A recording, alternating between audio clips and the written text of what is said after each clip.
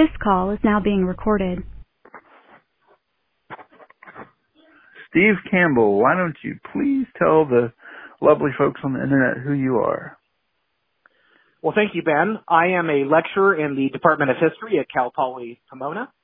I am originally from Northern California, and I got my bachelor's degree at UC Davis in history, got a master's degree in history at CSU Sacramento, and a doctoral degree at UC Santa Barbara.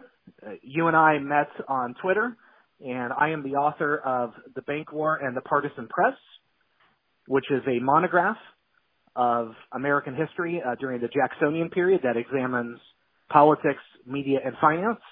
And that was published by the University Press of Kansas in January 2019. Awesome. And one of the reasons I wanted to talk to you was hopefully we could have a conversation on like where we think I guess the virus is gonna what the aftermath of the virus is gonna be on our culture. But accidentally in the last few days I've discovered that there's this sort of a revolution under the surface. I say last few days, ever since I started talking to people, like regular folks, about, you know, what's going on with them. Mm-hmm. A lot of people just unprompted bring up the fact that they think, or I guess the theory that they think the dollar is going to melt down and that we're going to go to Bitcoin. And what's weird is they all tend to think it's in 2, 4, or 6 years. And you were kind enough to introduce me to Bernardo Lazo. I hope I said that right.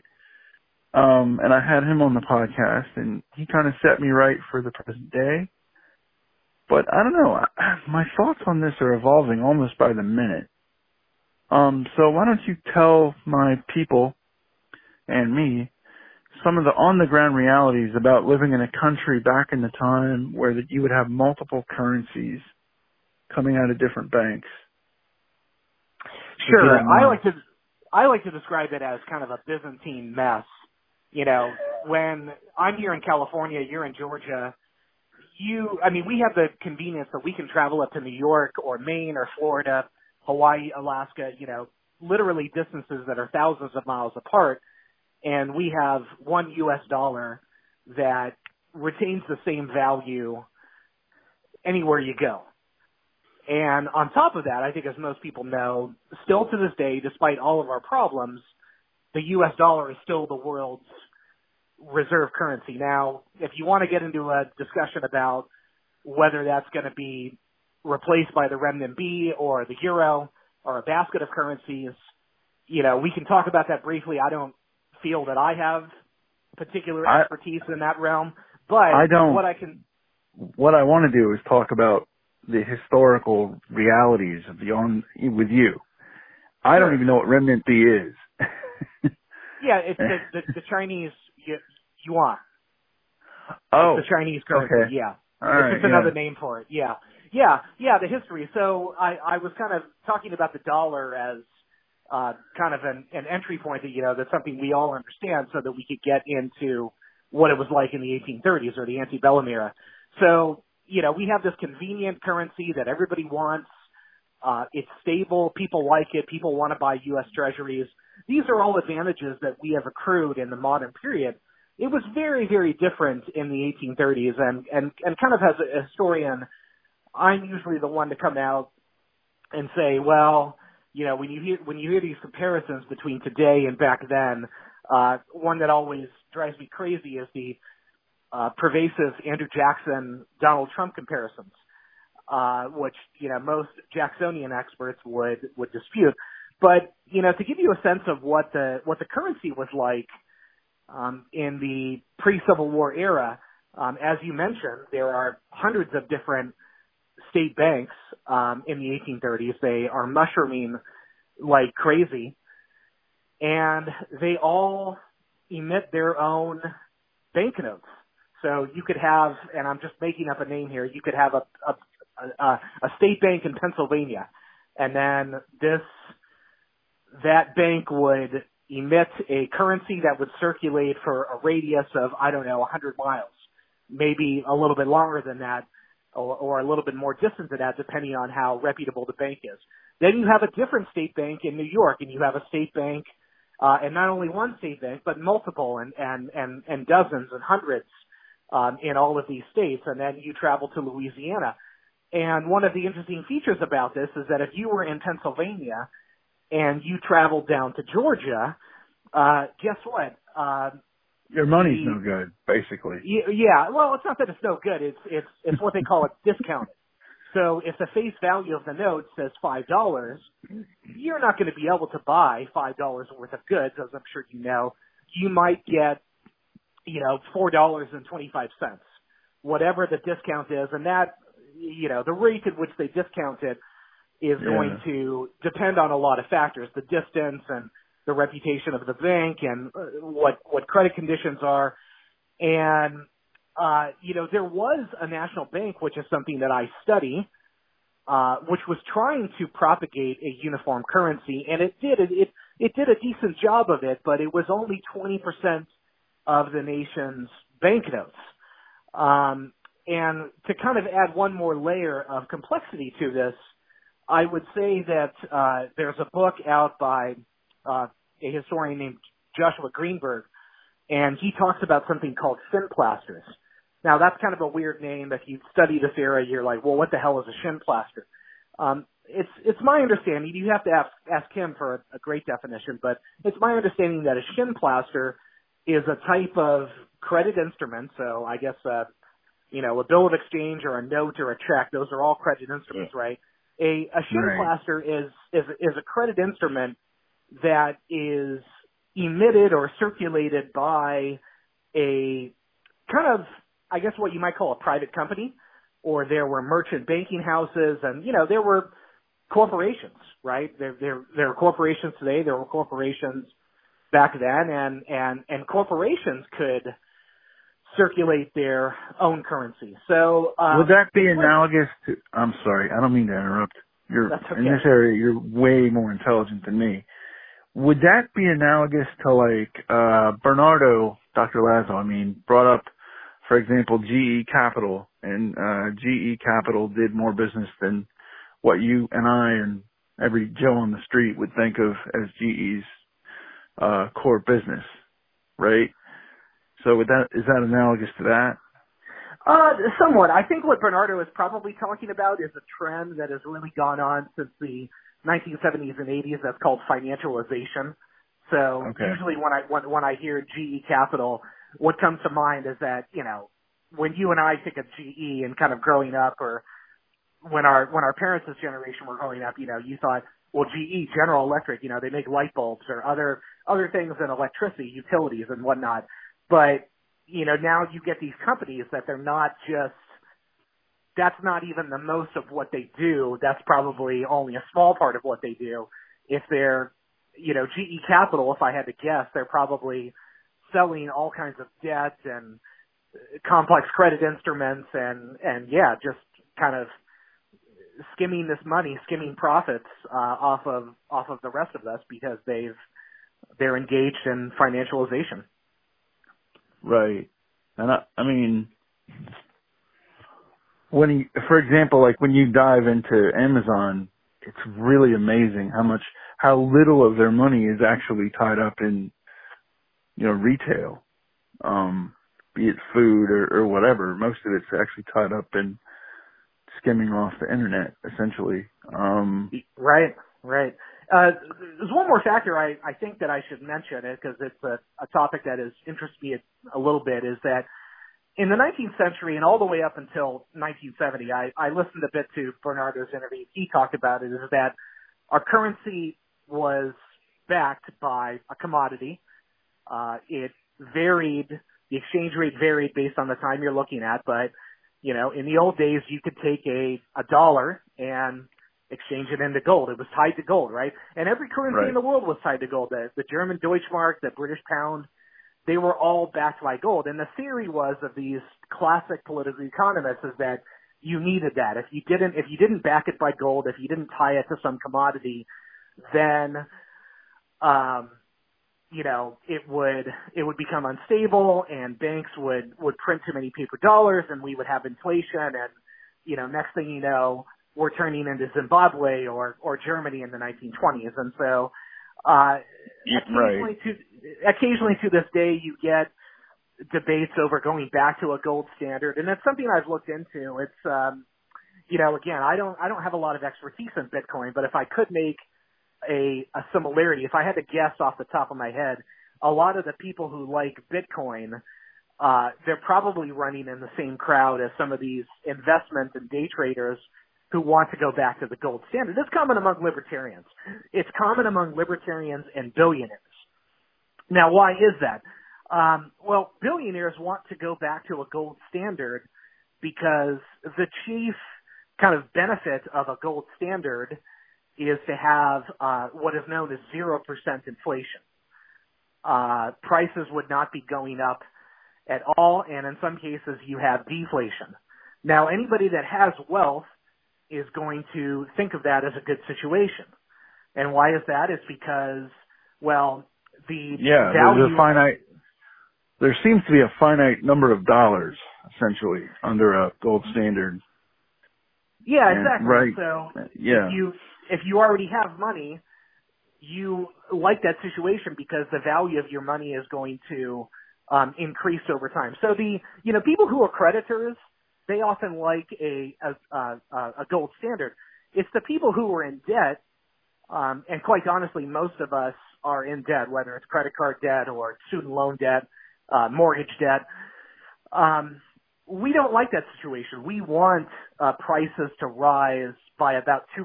It honestly could be 4% every year. So most debtors, people who borrow money, people who have money to pay back, they like a situation that is not the gold standard. They want what is called a fiat currency environment. Now, let me just say that the first question that people ask is, well, if a dollar is not backed by gold, then how is it that it's going to retain any value? Well, there's a couple really important factors I'll point out.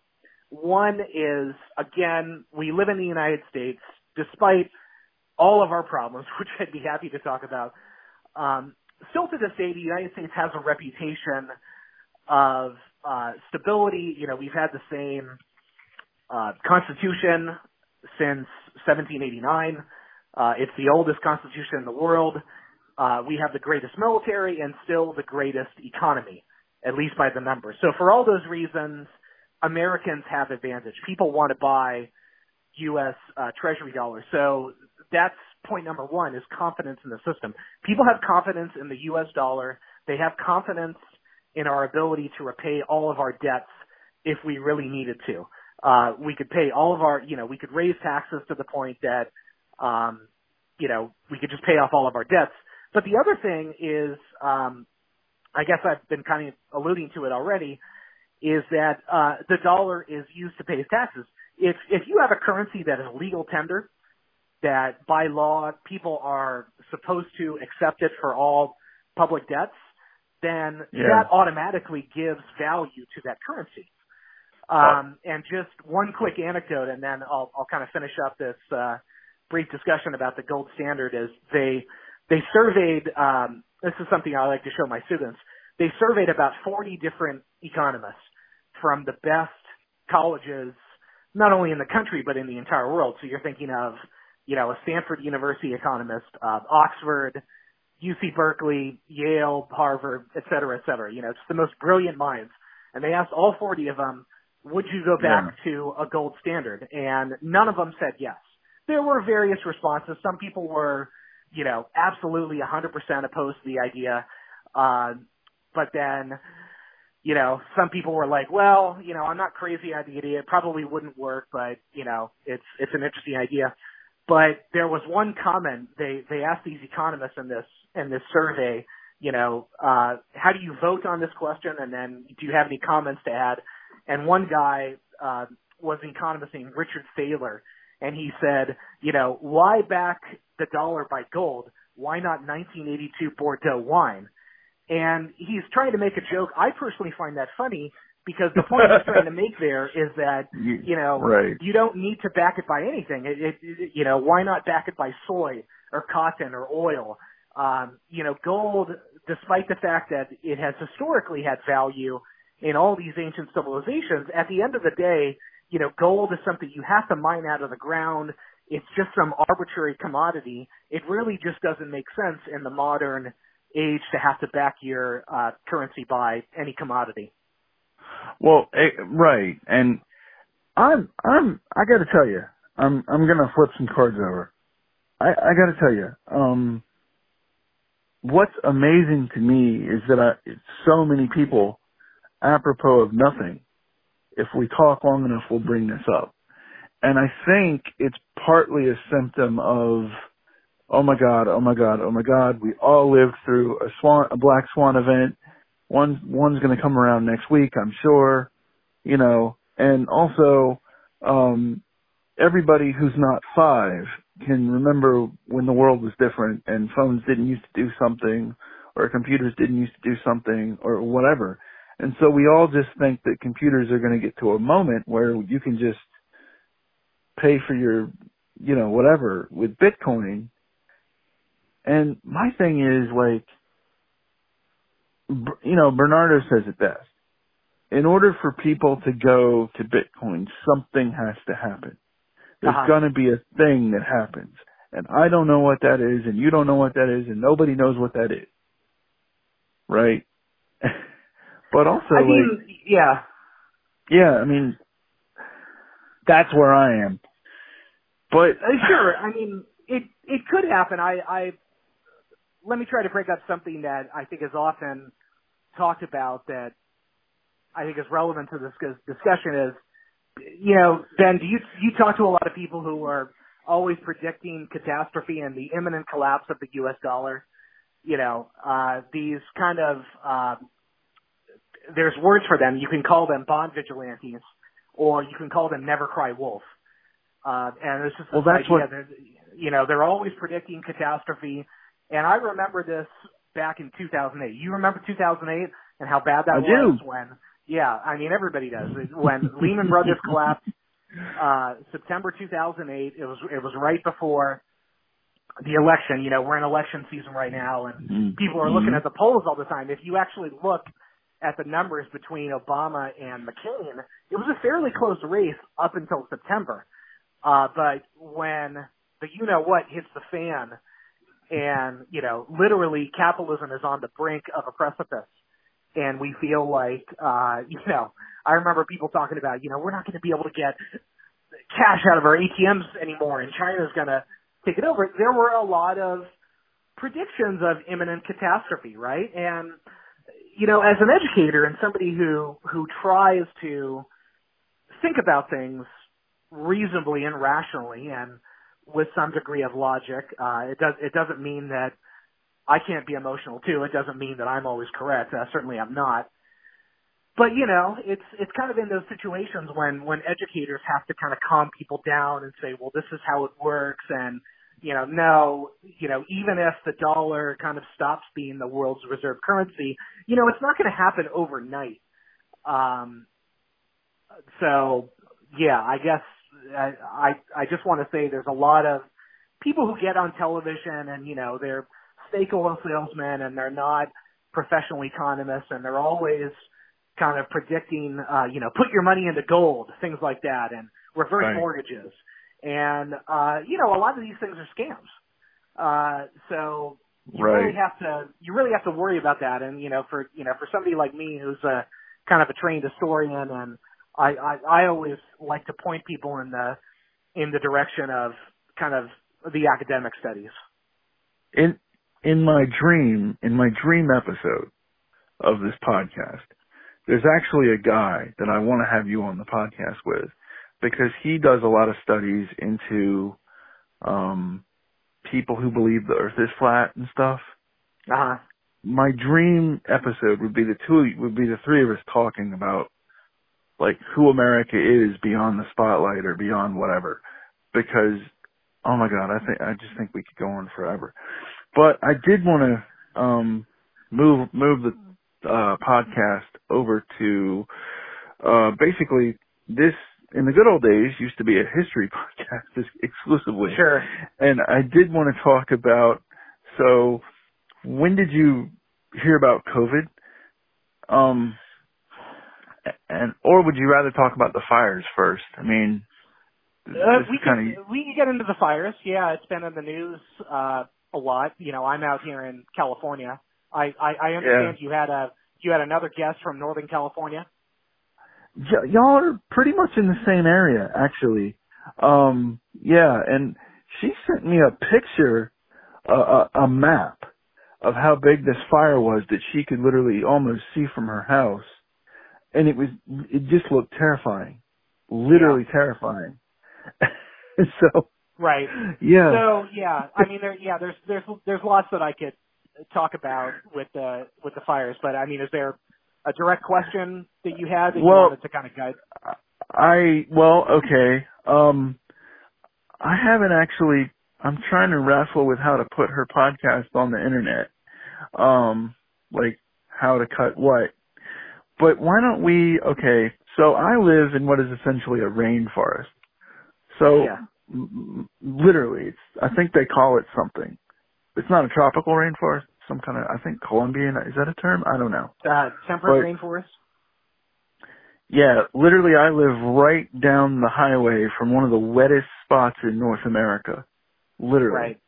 So my concept of a forest fire is not your concept of a forest fire. Absolutely. So why don't we talk about the scale first? Yeah, absolutely. So I think for a lot of your listeners who might be in various points of the United States or even abroad, I don't know if people have been to California. You know, I am California born and bred. I will talk your ear off for hours about California, so I'll try to stay focused, you know, and kind of focus on the fire. But the thing about California that's unique, there's a lot of things that are unique about California. But when you're talking about the environment and the climate, right, we have a Mediterranean climate. So it takes that name from the original Mediterranean. So our climate is like Spain and Italy and other countries in the Mediterranean. And if you look on maps of the world, this Mediterranean environment exists in only a few narrow bands. It's a really rare environment. It's not like the rainforest. It's not like the Siberian taiga.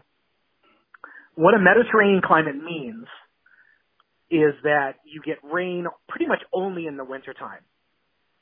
And that is pretty rare for most Americans because most Americans live, and I think most people in the world live where you get summer rain. But basically the rainy season in California, you get a little bit more rain in Northern California than you do in Southern California. I'm here and speaking to you from Southern California where my job is, but I grew up in Northern California. I've been to pretty much every part of the state. The rainy season in California only lasts from about November to, I would say, April. And some seasons are better than the other.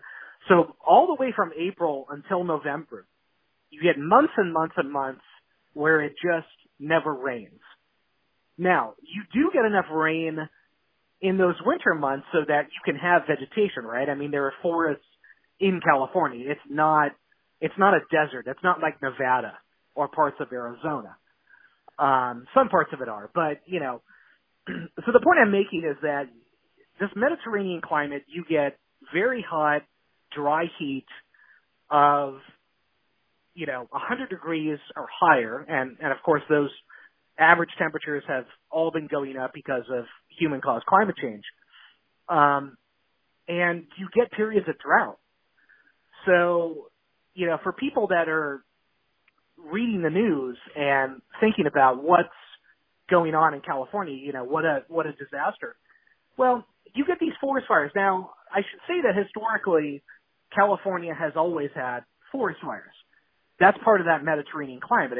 It's a characteristic of a Mediterranean climate that you will get forest fires.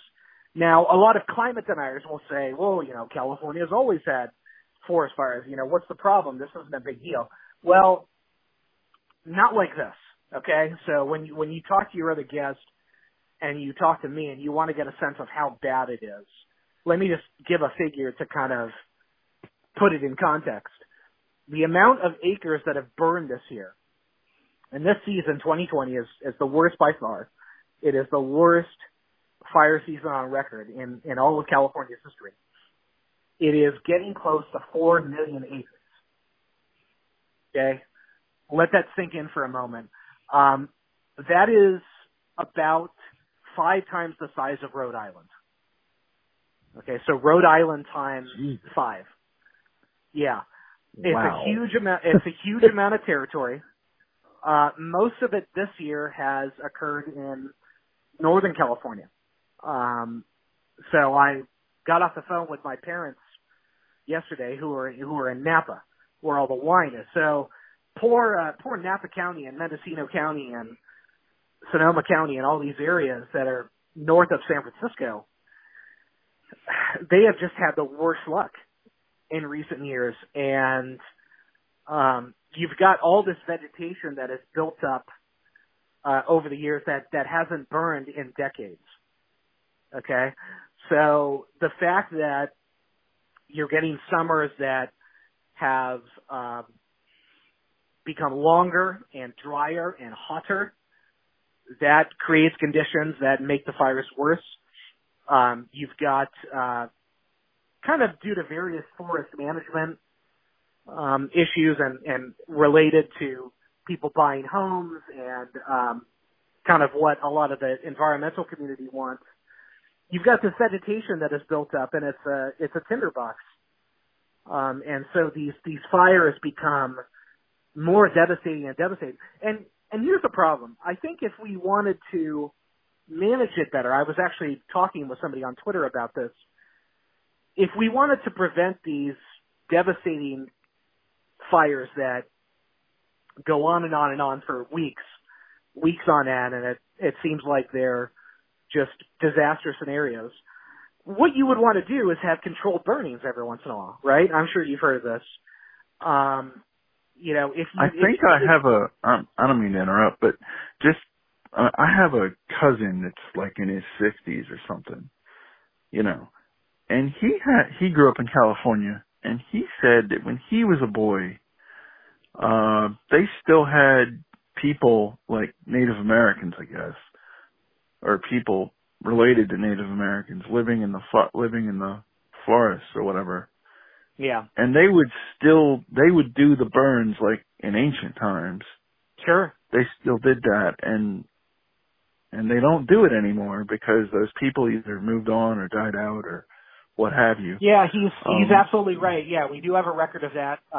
Native Americans in California did implement controlled burns. I could be wrong about this, but I think one of the reasons they did that is that animals would flee, and that, once you lit a fire, the game that you were hunting would flee, and then it would make it easier to hunt the game. But they also understood, the Native Americans also understood the whole conservation angle of it. If you want to, as a lot of people know, there are certain types of species. I don't know which ones they are specifically, but there are trees that only, hatch their seedlings or reproduce due to a forest fire. So they have literally evolved in that environment to accommodate those settings.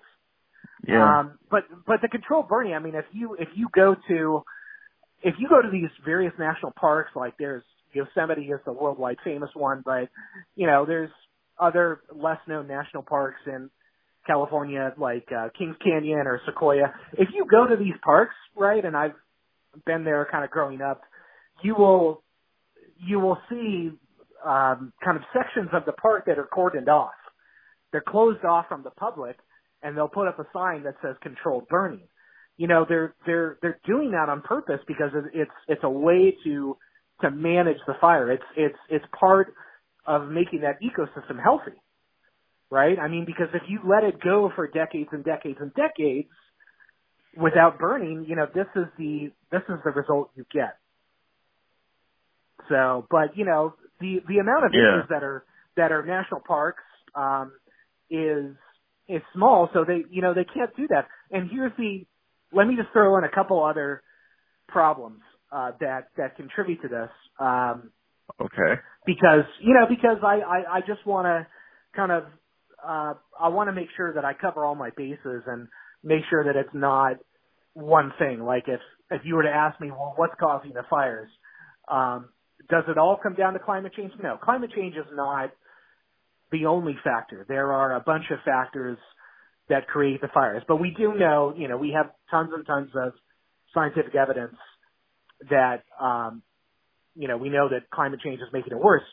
People want to buy homes in these kind of rural areas where there's lots of forest. So if you're trying to control burn, you almost can't do that, because if the winds automatically shift and the winds are unpredictable, you might endanger people's property. And then you get into a situation of destruction of property, and insurance companies don't want that. And so it becomes a whole mess. So there's a lot of areas that they can't just implement controlled burns, which is really sad, because as I've been indicating, if you implemented these controlled burns, it would make these fires a lot devastating. But they can't do it because of their homes. And, California has almost 40 million people. It kind of has too many people. So as property values in LA and San Francisco become super expensive, what does that do? I mean, people start moving out to the rural areas, and they develop these insanely long commutes. So that's bad for the environment, because they're commuting hours and hours every day, but they're building houses now into the mountains. And so there's the problem with the mountains. And then just real quick, I'll point out another factor, which is, I was just looking this up because I knew we were going to talk about this. I looked up an article from a few years ago, about PG&E. PG&E stands for Pacific Gas and Electric. It's one of the major utility companies in Northern California. And Pacific Gas and Electric, kind of because, like most companies, they only care about the next quarter's stock prices, and they don't like abiding by regulations and safety precautions, and they're just very greedy people, right? PG&E did not take as many safety precautions as they should have. They weren't inspecting their power lines. So what contributed to this 2017-2018 fire that was really devastating in Napa County was it was basically a downed power line from PG&E.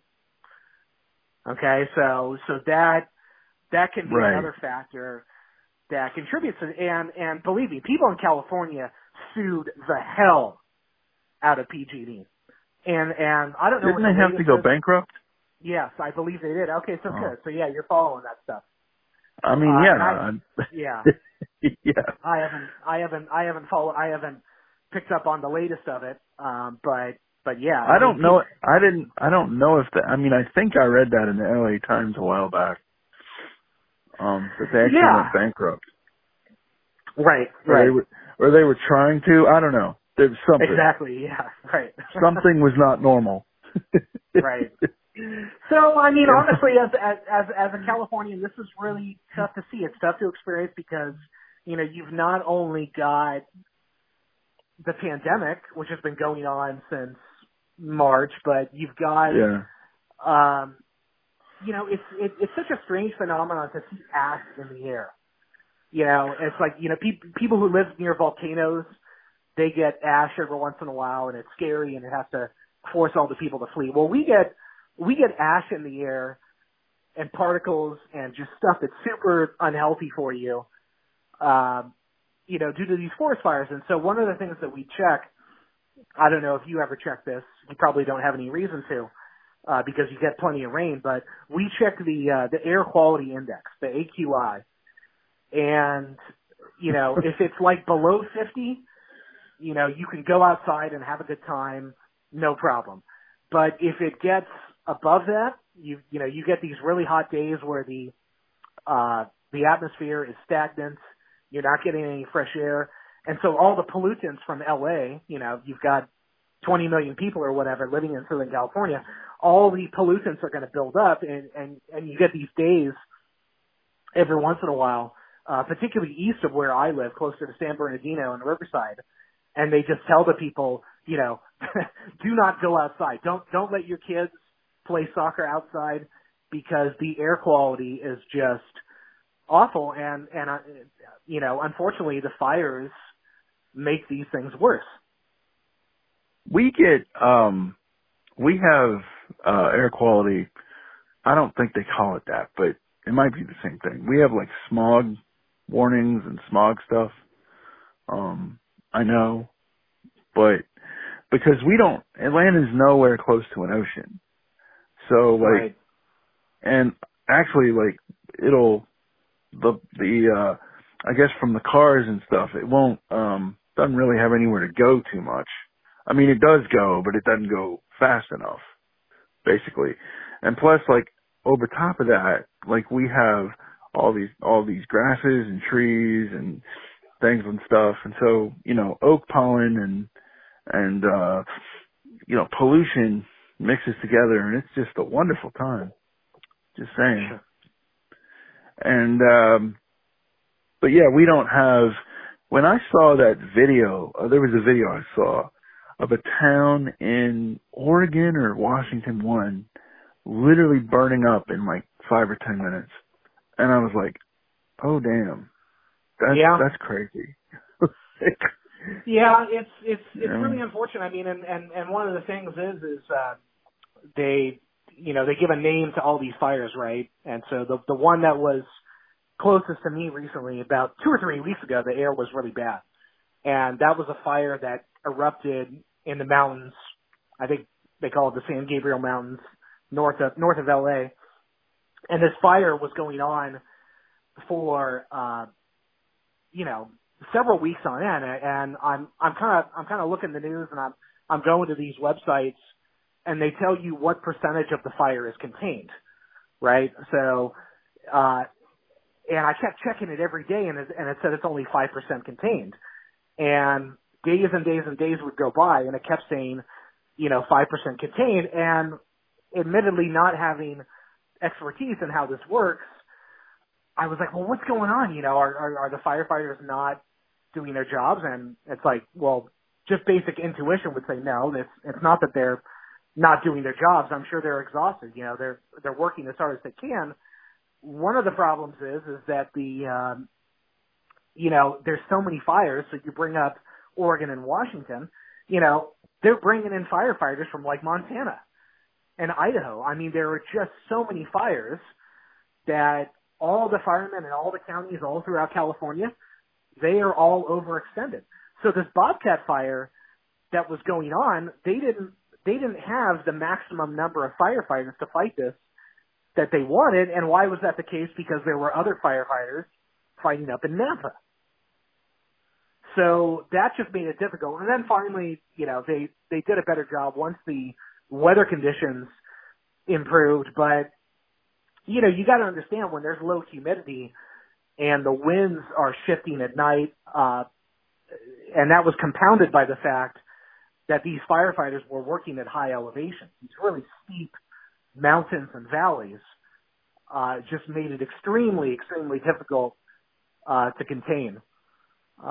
So yeah, it's really it's not a good situation. No, it doesn't sound it at all, man. All right. So fundamentally, this is a history podcast. So I wanted to ask you some questions about COVID, and not exactly about COVID, just your experience of it. And I guess my first question I want to ask, I'm gonna reverse the order a little bit,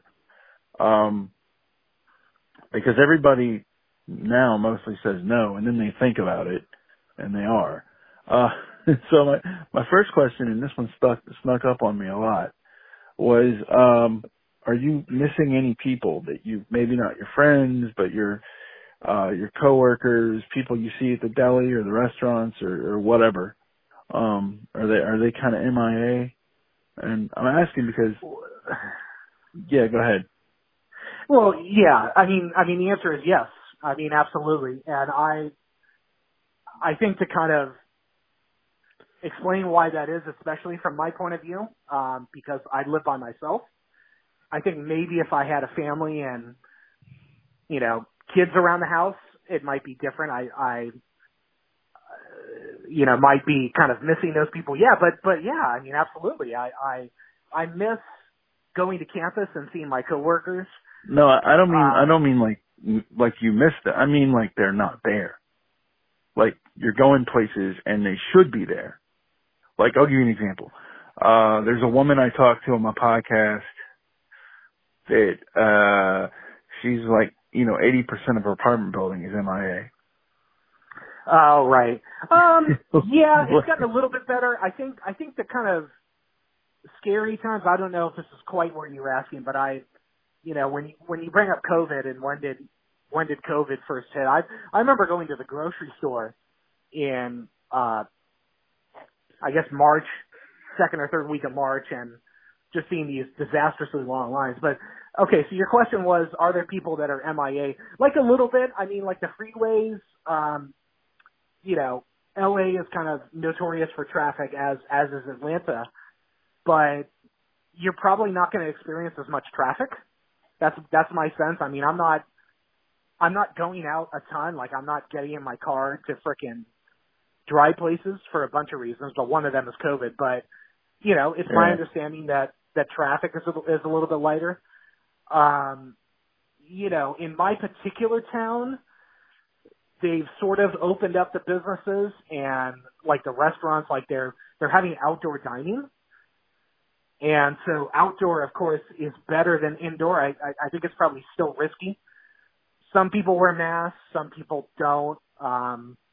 Me personally, I wish they would all be wearing masks, even if they are kind of outside, if they're congregating, if you're getting people close together. But yeah, sure. I mean, it's certainly not back to normal. I mean, if you walk into any sort of downtown area and you think like, well, this is the energy of the city, and on a normal day, whatever you expect normal to be, it would be bustling, and there would be these people and walking around, walking their dogs in the park and whatever. I mean, it certainly feels like those levels are still down and depressed. Yeah, it certainly does. Okay, and this is a question. So did you say when you became aware of COVID, first off? Like, I feel like, because I know this question has been asked to some folks, and I feel like I was kind of late to it. I don't know. I know it was in March. I know kind of like the middle of March, because I was in the semester and at Cal Poly Pomona, where I teach.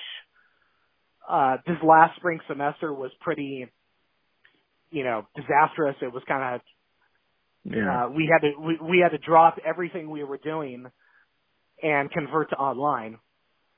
And I remember that as sort of the second or third week of March. And it kind of happened quickly. I don't recall there being much of an issue. I might have heard about this in the news and heard about stories that, hey, there's this virus and it's affecting Europe, and now we've noticed it in the U.S. and we got to be careful. But I don't recall it really becoming an issue that affected your life directly until March. I want to say about the second or third week of March. Well, and I don't know if you keep up with this, but that's about when the NBA buttoned up. I think on March 14th. And I mean, I've talked to people, who say they got something in December or January, blah, blah, blah. Like this thing was around. I'm sure it was around here being Georgia by December. Yeah. At the latest. Now, let me ask you, this is a question I have been dying to ask you. What do you think, how do you think COVID is going to change our country, like our society or whatever? Well, I mean, it already has. I guess you're thinking about long term. Like how is it going to change? Well, I mean,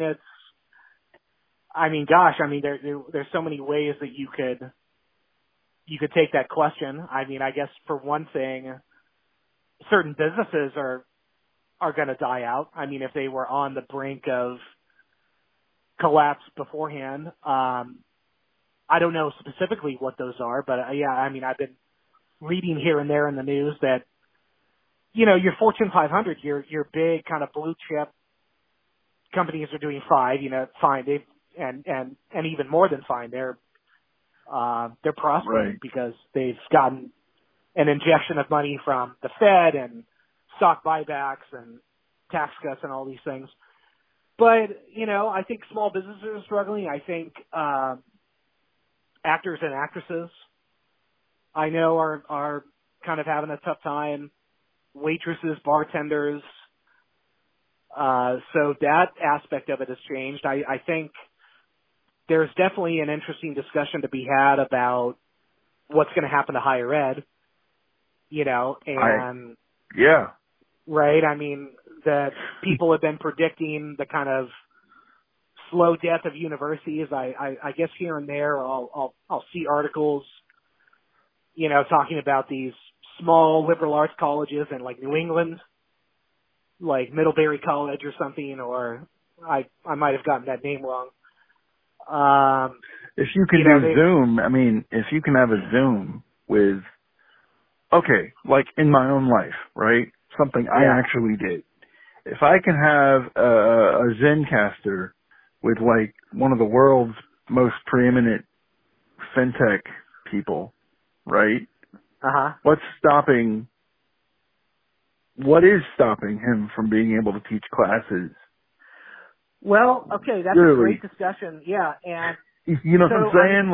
Yeah, I do, of course. And we've been thinking about this for years. And as somebody like myself, I went into teaching. I made all these sacrifices, took out all the student loan debt to get my PhD, which I don't recommend, by the way, for anybody today. If you're somebody who's a graduate student and you're thinking about, well, do I want to, you know, go get a PhD in history and try to become a professor? My advice is probably not.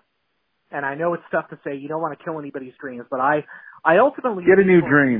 That's what I would say. Get a new dream. Right. And you don't want to kill anybody's dreams, but you have to be realistic. And I see it as an ethical decision. And I look at it that the fact is that if you want to become a professor, chances are it's well over a majority. I think it's 60 or 70%, depending on the study you check. But the overwhelming majority of college professors in the United States are what is known as contingent faculty. That means they are not on the tenure track. They either don't have tenure or they don't have a chance of getting a tenure track job. So contingent faculty is sort of an umbrella term that includes people like myself, who is a lecturer. It includes freeway flyers or adjuncts, VAPs or visiting assistant professors. So that is most of the faculty. Tell me what a freeway flyer is.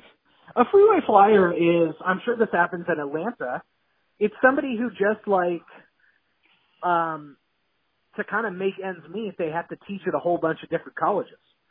So, you know, you teach one class at one school on Monday morning, you hop in your car, you jump on the freeway, and you commute 20 miles to another campus. You know, whether it's you're teaching 2 classes at a community college, and then you're stringing together 3 classes at a state school, and then maybe 1 class at a Research One university in the area. And that is the lifestyle for an alarming number of professors. And because that sort of freeway flyer lifestyle, and by the way, universities do this deliberately, they often don't have health care. those adjunct freeway flyers, they don't have access to retirement accounts, or if they do, they're usually pretty minimal. The state is not contributing a lot to them. And so it's a very unsettling lifestyle, and unfortunately, one of the issues, it's not the only issue, but one of the issues is that there's a supply and demand problem. Okay, so here's how it works. If I have my numbers correct through memory, they produce about 1,000 PhDs in history every year. So then the question becomes, are there 1,000 tenure track history jobs available in universities? In 2007, we were very close to parity. So it was about a 1-to-1 ratio. And that was the first year I entered graduate school. I had a master's at that point, but 2007 was when I moved to Santa Barbara and enrolled in a PhD program. And then the year later, it all went downhill. And here's the problem. If you look at the economy and you look at like GDP, President Trump and other people like to tout GDP numbers and say, well, the economy's been recovering and we've had the longest recovery on record. Guess what? Ben? Academia, especially in the humanities, never recovered from the Great Recession. You're like a recovery. What recovery are you talking about? There has been more adjunctification. I came across stories when I was researching this topic. I came across stories of adjunct professors.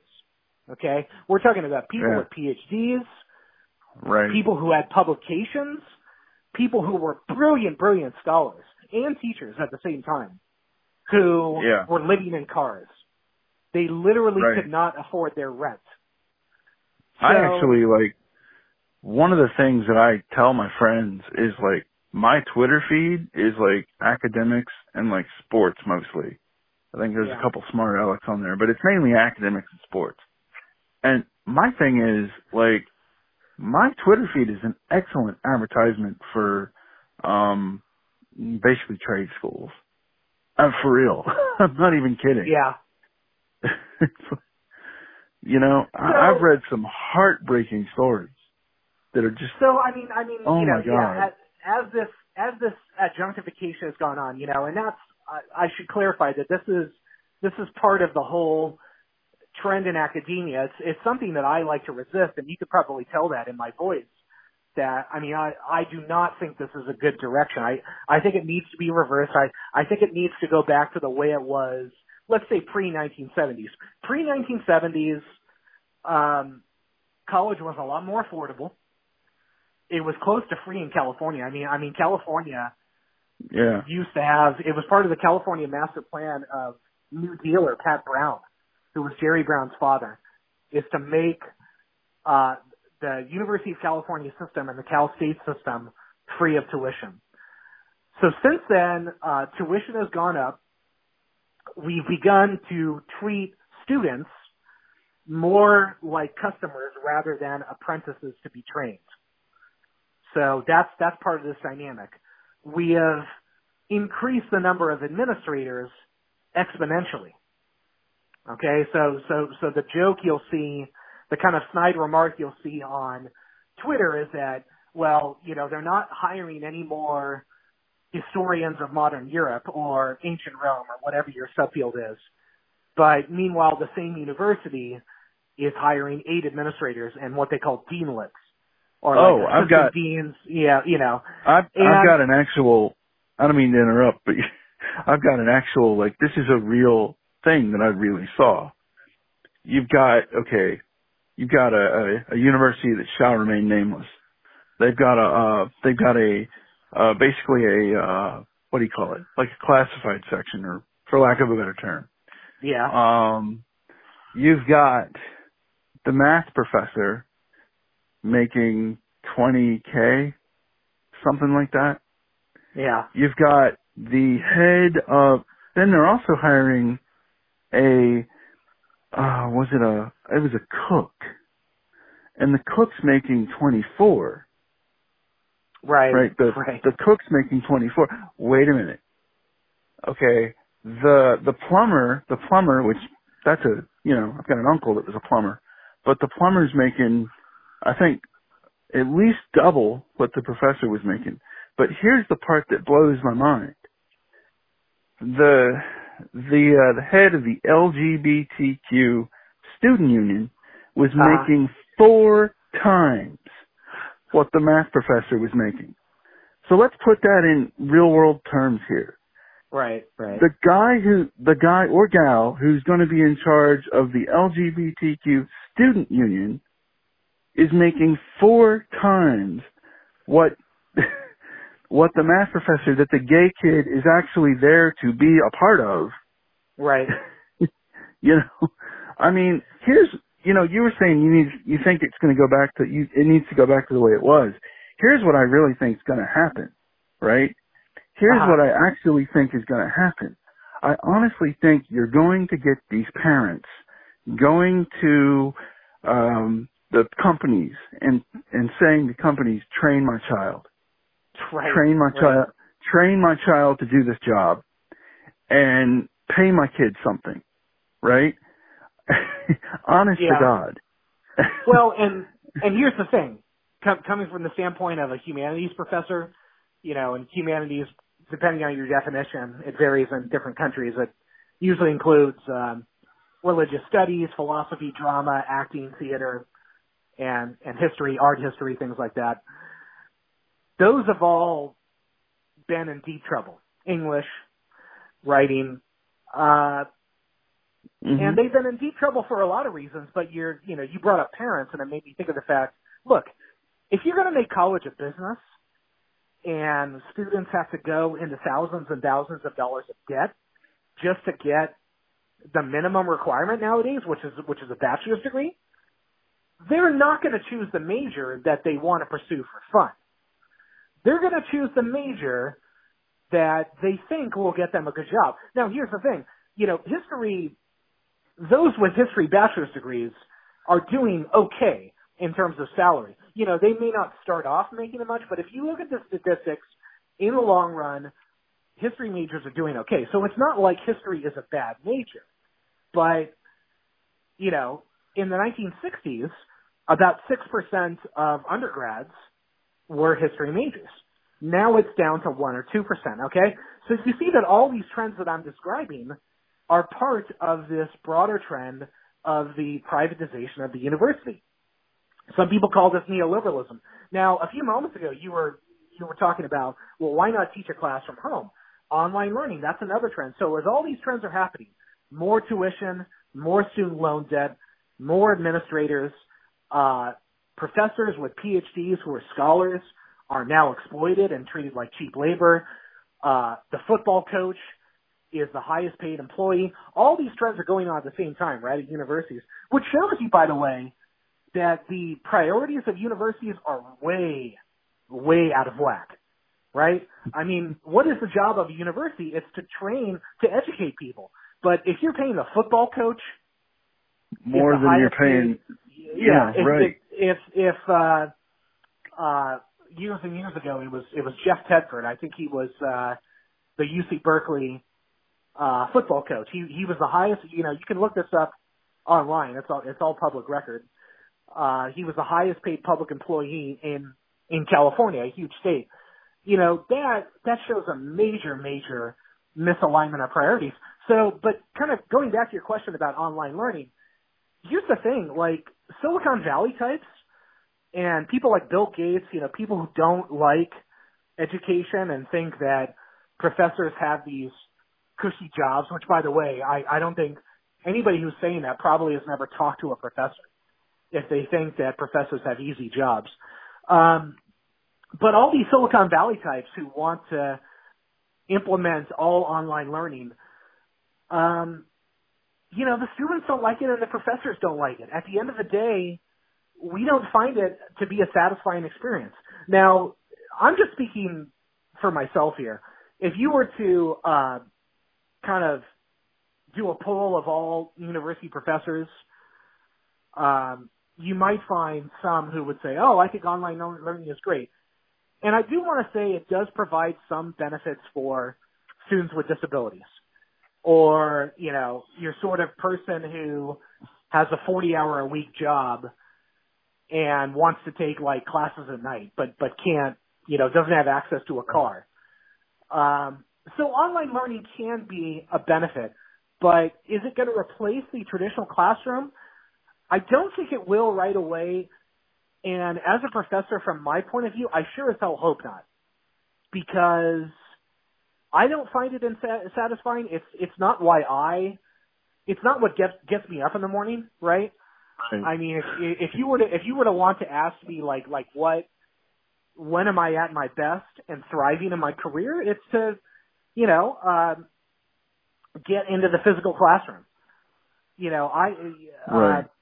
Here's the thing is like when the pandemic hit, I thought about it for a second. I was like, well, I'm going to be more productive, right? Because I'm going to work from home and I don't have a commute and I'm not going to be distracted by things that are worse. But, you know, when you're at home, you just find other things to do. It's not like your productivity goes up that much, if at all. In fact, I would wager that a lot of people's productivity has gone down, because it's something about going into a physical classroom and just the energy of it that is invigorating. We're just conditioned.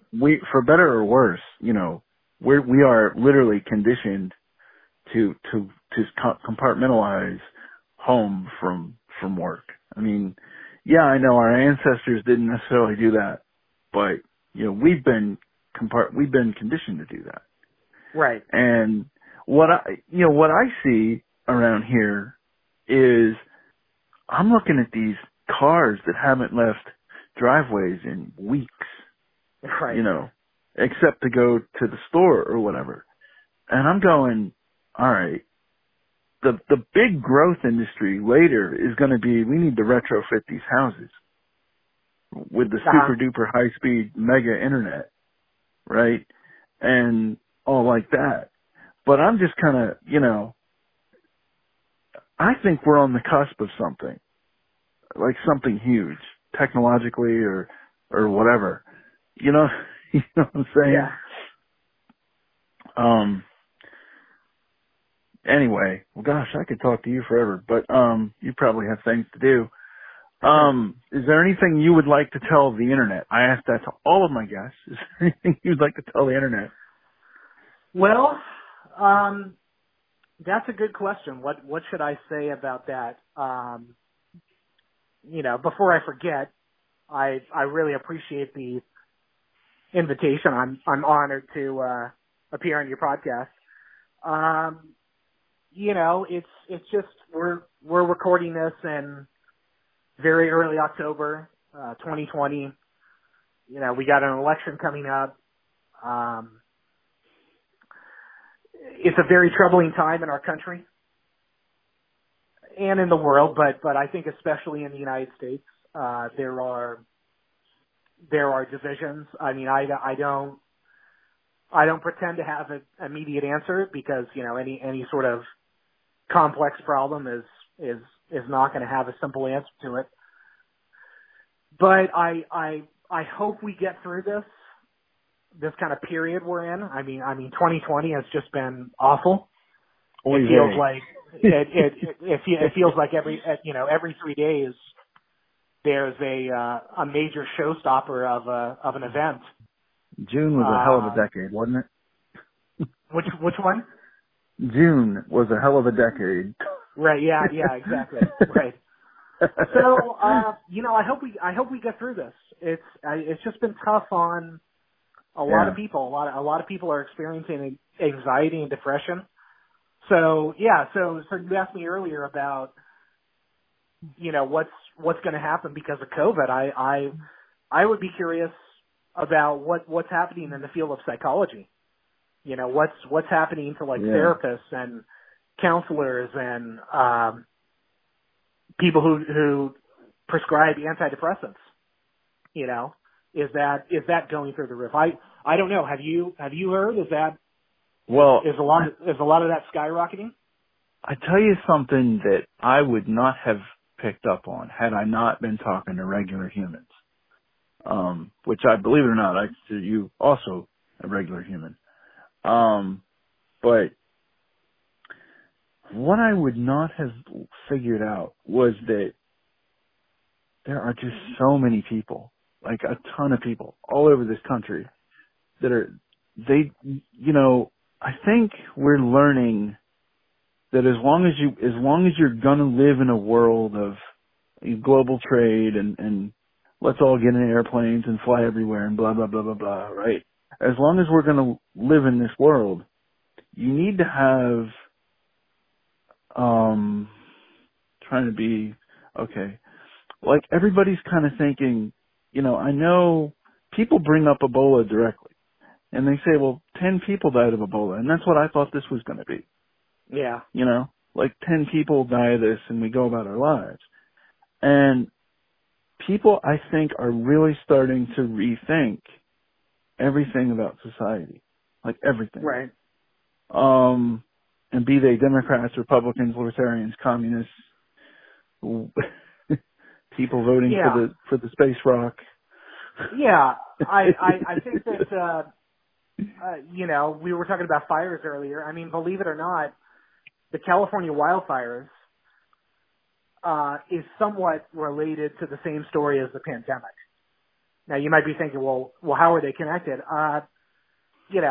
It was human populations in China that were penetrating further and further into the kind of natural environment there, and they started eating bats or whatever. I don't know. I probably shouldn't get into the origin. The wrong bat and the wrong pig met each other. And here we go. Yeah. And it's human destruction of the environment. Climate change is not going away. I mean, I'll tell you something, Ben, that's really depressing. I mean, I'm a millennial, right? Yeah. I'm one of the older millennials. I was born in the early 1980s. There are millennials that don't want to have children. Mm-hmm. And why do you think that is? I mean, economically, because of climate change. Exactly. You knew where I was going with that. Yeah, economically, they might be totally fit to have children.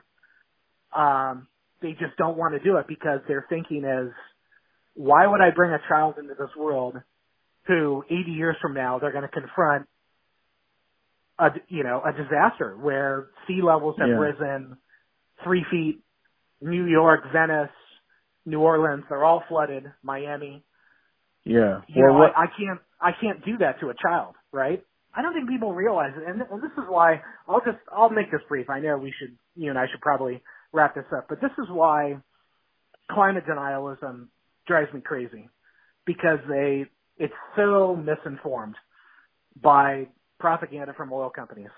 I mean, we know that. We follow the money, the think tanks and the Heritage Foundation and blah, blah, blah.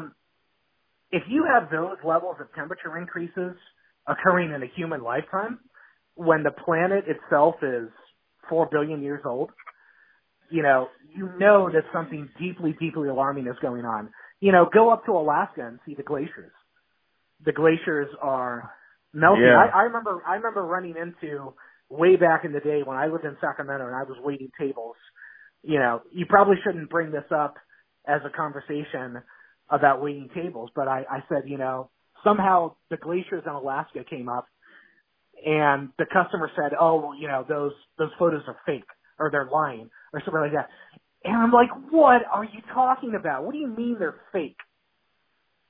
And it's one thing to say that in 2006 whenever I was waiting tables, but if you said that in 2020 with a straight face, I mean that is what scares me.